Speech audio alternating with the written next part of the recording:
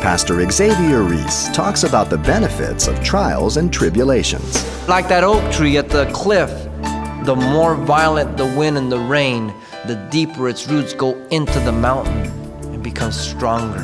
That's what the difficulties and tragedies of life do to you and me. If we obey, our roots go deeper and make us stronger. And when the sun comes out, we're standing tall and the leaves come forth.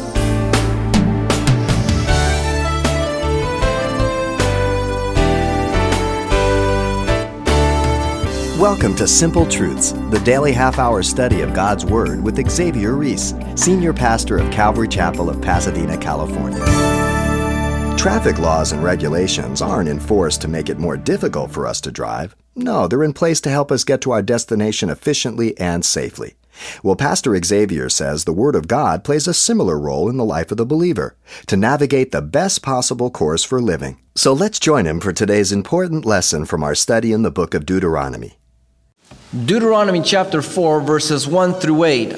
I've entitled the message, No Substitute for Obedience. Moses tells the children of Israel 5 things that the Word of God would do for them if they obeyed. There's the key. There is no substitute for obedience in the Word of God. Disobedience brings destruction, and obedience brings great benefit. There are 5 things. First, in verse 1, the Word of God would allow them to live. Real simple. Notice first the people being instructed were the nation of Israel. They were a murmuring people, Deuteronomy 1:27. They were a stiff-necked people, Deuteronomy 9:6. They were a rebellious people, Deuteronomy 9:7. And they did not have a heart to obey God, Deuteronomy 5:29. You say, well, why in the world would God call people like that to obey? Because they're just like you and I, that's why. And God takes people who are sinners and sinful and rebellious, and then He asks them to obey as He delivers them and gives them the ability and capacity to obey. Notice, secondly, the proclamation was to listen to the statutes and judgments, not just to hear them. There's a distinction between hearing and listening. The person who hears is one who comes to know what is right and wrong, but doesn't necessarily obey what is right. He just hears. The person who listens is the one who hears and obeys, and he makes the right decision for the instruction to be beneficial. You see, hearing is instruction, information. The process is understanding the consequences of disobeying, understanding the benefits of obeying. And the decision to obey is called wisdom. And then through time, we get the benefit and the fruit of that decision. Notice the second benefit in verse 2. The Word of God would be self-sufficient. Notice they were not to add to the Word entrusted to them. The addition of any human words pollutes the purity of God's Word. Please understand that.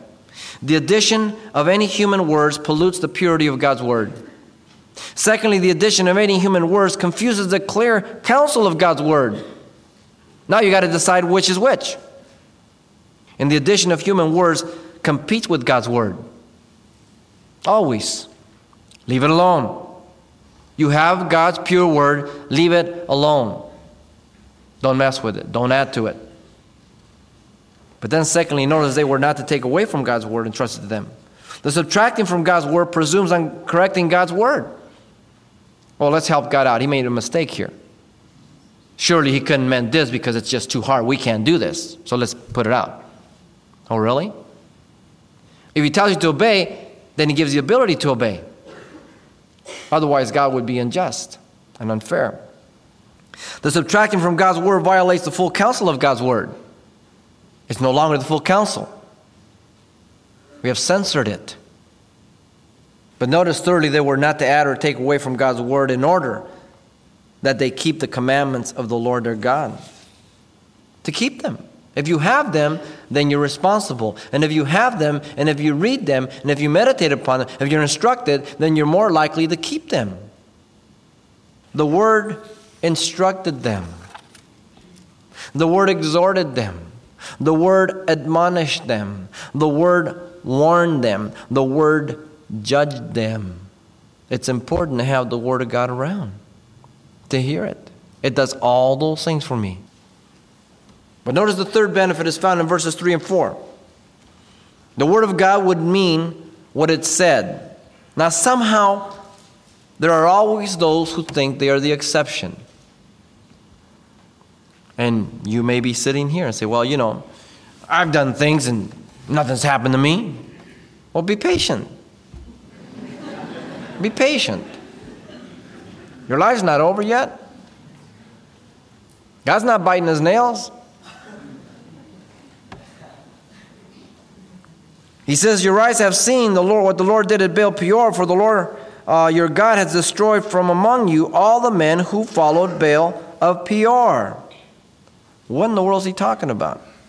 They had witnessed a personal judgment that fell upon those who were ensnared by the counsel of Balaam to Balak, the king of Moab, in Numbers 25. Remember, the prophet Balaam knew he could not curse the children of Israel. He was sought out, and he came because of his love for money. So after 3 attempts, he counseled the king, Balak, and said, listen, I can't do nothing. But if you send your young, beautiful young ladies down into the camp to entice the young men on your manners of worship of your gods, God will destroy them. You won't have to worry about it. And so, in chapter 31, verse 16, that was his counsel to Balak. And so the Moabitish women caused the young men and the older men to commit harlotry in the groves in Numbers 25, 1 through 2. They invited them first to their sacrifice of their gods. Notice it began with a very simple, very non-threatening invitation. Oh, be careful of the invitations you take. They may seem very neutral at first. Then they were eating and bowing down to their gods. And then they were involved in their sexual rites. You see, the way they worshiped their gods was the gods of fertility. And so the Lord's anger rose up in his face, and the Lord commanded Moses to hang the leaders who were involved and guilty of this atrocity in Numbers 25, 4 through 5. And then 24,000 people fell by the plague in Numbers 25, 9. You see, the Word of God means what it says. Are you flirting with sin? Are you out there and you messing with things you shouldn't have? You think you're in control. You think you'll get away with it. Be careful. Don't take God's mercy and grace for doctrine, for permissiveness, for tolerance, for unconcern. In contrast to these, in verse 4, he says, but you who held fast to the Lord your God are alive today, every one of you. Those who were present alive due to the fact they held fast to the Lord. Now, back in the temptation, when they saw these beautiful girls and the enticement, that seemed to be the most profitable. Oh, yeah, right now. Now, after the fact, 40 years later, when they're standing at the promised land, now they see the decision that these made was the best decision. Do you make your decision based on the here and now, immediate? Or do you make your decisions based on looking down the road far enough beyond the block to see what's going to happen to you? I hope you look as far as you can before you make a decision. Because once you make the decision, it's made. Whether it be who you date, who you marry, whether it be giving yourself away sexually, a business decision you make, anything you make. Once it's made, it's made. And there's no taking it back. Two distinct people, those who chose to disobey, those who chose to obey. The Word of God means what it says. Never forget that. One day Uzziah the king presumed upon the priesthood, and he thought that he could offer incense. So he went into the temple to offer incense, and the priest tried to stop him. Don't do that. You're not, no king can offer incense. Get out. He offered it, and God plagued him with leprosy. You see, it was simple obedience. He presumed upon what he had no business being involved with. Often Christians presume upon their liberty, and they get in trouble. Tragic trouble. If you and I have and will witness God's chastening, and even His judgment upon people who refuse to obey God's word. I can think of countless of people through the past 22 years. We all started the same way. We're all just kids. And God saved us. And I can remember person after person who disobeyed, how their lives have turned out. So tragic today, 22 years later. Some have lost their mates. Some have lost their children. Some have lost their health. You and I have and will see those who have held fast to the Lord, despite the difficulties and the hardships, as they have reaped to obedience. They've gone through some difficult times, but they've been obedient to the Lord. And after the time, you've seen them reap the reward and the benefits. Some have had their marriages restored. When everybody else will tell them, get out of the marriage, they were seeking the Lord, and the Lord was saying, you stay. And now they see the benefit because their mate was saved. And they have the most glorious marriage now. But they're like that oak tree at the cliff. And the storms come and they beat it, and then the winds hit it, and rains and everything else. And yet, the more violent the wind and the rain, the deeper its roots go into the mountain and become stronger. That's what the difficulties and tragedies of life do to you and me if we obey. Our roots go deeper and make us stronger. And when the sun comes out, we're standing tall and the leaves come forth. The Word of God means what it says. Do you believe that? I hope you do. I hope you trust God and obey Him and not experience it on the negative side through your life through disobedience. It's tragic. The fourth benefit is found in verse 5. The Word of God would transform them. Surely I have taught you these statutes and judgments, just as the Lord my God commanded me, that you should act according to them in the land which you go to possess. Notice first the mode of communication is teaching. Very simple. Moses taught them statutes and judgments. Many of your problems and mine will be directly related to our lack of reading, studying, praying, and being involved in the church. I have found through the years that the people that come to me for real problems in counseling, the majority of the time, it's because they don't read consistently or study the Word of God. They don't sit in the church to be taught consistently. They don't pray, and they're not involved in the church. You've got to get in the Word. You've got to pray. You've got to fellowship. Secondly, the aim and goal was that they should act according to the instruction. Their obedience was in recognition of God's person, their Creator. So you respond to God's Word because He's the Creator. He created you. Now, when you buy a product from the store, they give you a manufacturer's guarantee. And they tell you how to treat the product, how to take care of it, how to maintain it, right? And now, if you follow those, they guarantee the product, right? But if you take it home and start abusing it, don't follow the instructions, they're not going to stand behind their product. Now, we mess up our lives. We don't live it according to the manual, and then we want to sue God for it. Hold Him responsible for it. Well, that's kind of a ripoff, isn't it? Their obedience was an acknowledgement of God as their deliverer. They had just been delivered from Egypt. He was the one responsible for their presence there. And their obedience was an understanding that He was all-knowing. And that's the biggest thing. You and I know that God knows all things. He can't make mistakes. Now, doesn't it make sense to listen to somebody who knows everything? Do you understand you have a God that knows all things? And rather than ask Him, we're going, well, what should I do? Well, I'll do this. I'll do that. No, I do that. No, what will I do? No. Go to Him. Go to the Word. But notice thirdly, the locality was to be in the land they would possess. Their nation would be the recipient of the blessing. Individually, you receive a blessing in obedience.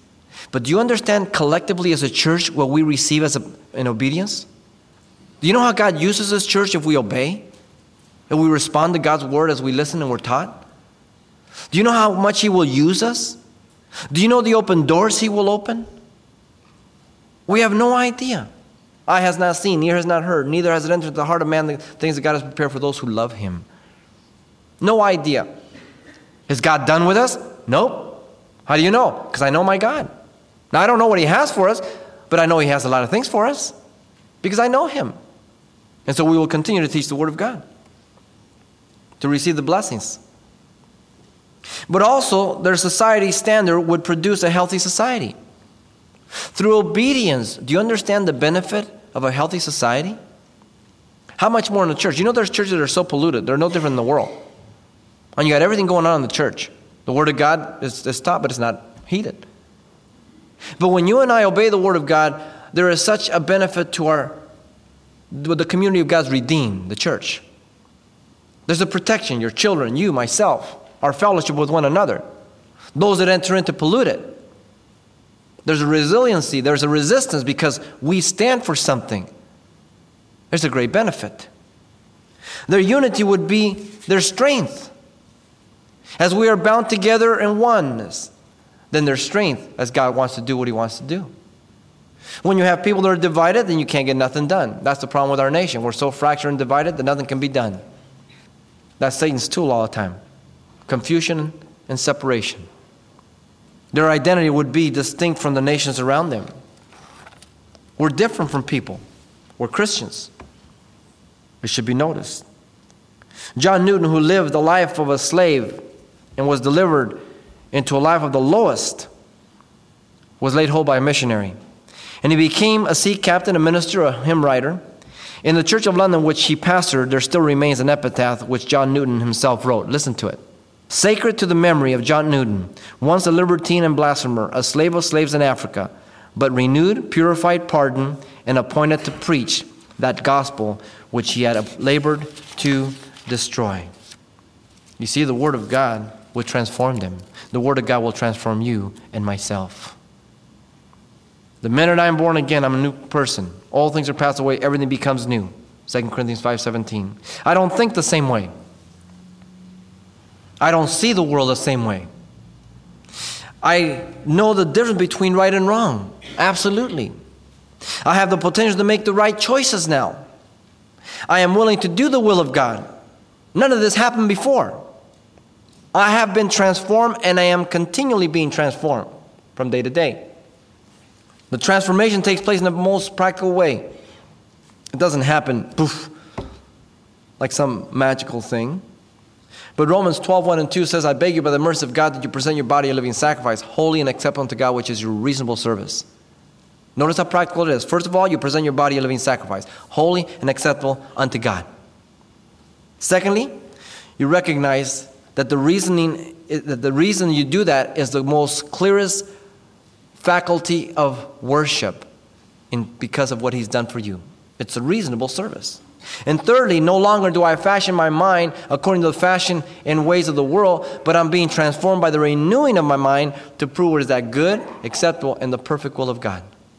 It's real practical. I present my mind, body, and soul to God. Didn't we present all that to the world? We didn't even think about giving our whole self up to someone. And we could never trust Him. We never knew what was going to happen tomorrow. How much more to God? And so the Word of God will transform you and I if we allow it, if we stay under it, if we obey it. Fifth and last, the Word of God would make them examples. Verses 6 through 8. Notice first portion of verse 6, their lives would be looked upon by others as wisdom. Therefore be careful to observe them, for this is your wisdom and understanding in the sight of the peoples who will hear all these statutes. It would be through careful observation of the laws. It would be their wisdom and understanding to observe all in the sight of the people of the land. Their lives would be wisdom to others. As people look upon your life, do they look at you and say, wisdom or foolish? Now, I understand as Christians, the decisions we make, people who don't know the Lord will say, they're dummies. But as other Christians look upon your life, do they look upon your life and say, that's wisdom? Or is that foolish? Notice, secondly, their lives would expose the people of the land to their statutes. See, there's a whole purpose behind it. We're examples to them. They would see their lack of crime. As they hear the statute, they take notice. People notice. We're Christians, right? We have certain principles. We believe certain things. People are aware of it. They look upon us. They listen to us. They would see their lack of crime. They would see their lack of disorder. They would see their lack of immorality. They would see their lack of disease. And even the world looks upon that and says, man, they may not admire it, but they notice it. Absolutely. Thirdly, their lives would be responded to. The latter portion of verse 6 and 8. Notice first, the nation would say, surely this great nation is a wise and understanding people. By the outcome of their life. Secondly, nations would say, for what great nation is there that has God so near to it that they can call on him at any time? And thirdly, in verse 8, nations would say, and what great nation is there that has such statutes and righteous judgments as are in all this law? Didn't Jesus say we're light and salt? People take notice. When you have the light turned on, all the creepy crawlers, turn over a rock. Now it's raining. Go out there and pick a rock today. Turn it over. And watch those creepy crawlers scatter. The light. That's what the Church of Jesus Christ does to a community. In 1946, a young man who was named by Gadowski, along with some others, roamed the German countryside, and they came to an isolated farmyard, and they killed 10 members of a family, except one survived. He went to jail, and 20 years afterwards, the sentence was fulfilled. They were going to release him, but they wouldn't release him because he had no place to reside. The surviving member of the family heard about his release and that he had nowhere to reside, and he asked that if the authorities would turn him over to his custody. This is what he wrote in his request. Listen, Christ died for my sins and forgave me. Should I not forgive this man? Christianity is not a game. Christianity is a way of life. The Word of God will transform you, and the Word of God will make you an example to those around you. Your life and mine are a spectacle to the world, and even if they mock at it, they are exposed to the wisdom of God in our life. How we raise our children, how they turn out, how we treat our husbands and wives, how we make decisions and what happens out of those decisions, how we can have peace in the miserable situations, how we know that our sins are forgiven, absolutely, and we live in peace, how we know that if we die right now, we're instantly present with the Lord. We're examples to them. Your standard is a light to the non-believer, much like a lighthouse for the ships when the storms come, that they not be destroyed. It is a constant reminder of God, your life. It is a constant reminder of absolute right and wrong. It is a constant reminder of true happiness. As people look on, what a responsibility you and I have. What a privilege we have to be examples. And so Moses told the children of Israel 5 things that the Word of God would do for them if they obeyed it. Real simple. And they're practical for us also. The Word of God would allow them to live. Are you living today or just existing? The Word of God would be self-sufficient. Do you trust the entire Word of God? Or do you draw from some other places also?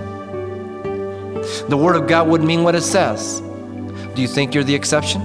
That you can get away with something? The Word of God would transform them. Are you yielding to that transformation? The Word of God would make them examples. What kind of example are you being? Good or bad? Man, practical counsel, practical teaching that Moses gives to these people. Man, it's good for us. We need to open our heart to it. Pastor Xavier Reese with the simple truth about God's book, the Bible.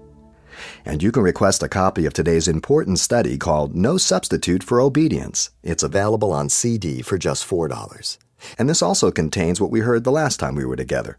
So the title to ask for once again is No Substitute for Obedience, or simply mention today's date when you write Simple Truths. 2200 East Colorado Boulevard, Pasadena, California, 91107.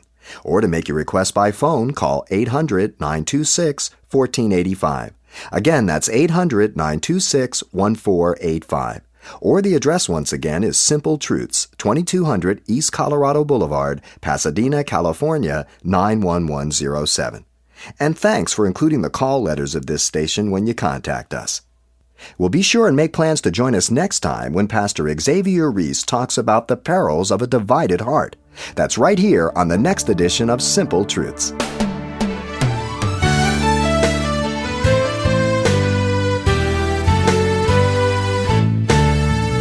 Simple Truths with Pastor Xavier Reese, a daily half-hour broadcast, is a radio ministry of Calvary Chapel of Pasadena, California. www.calvarychapelpasadena.com.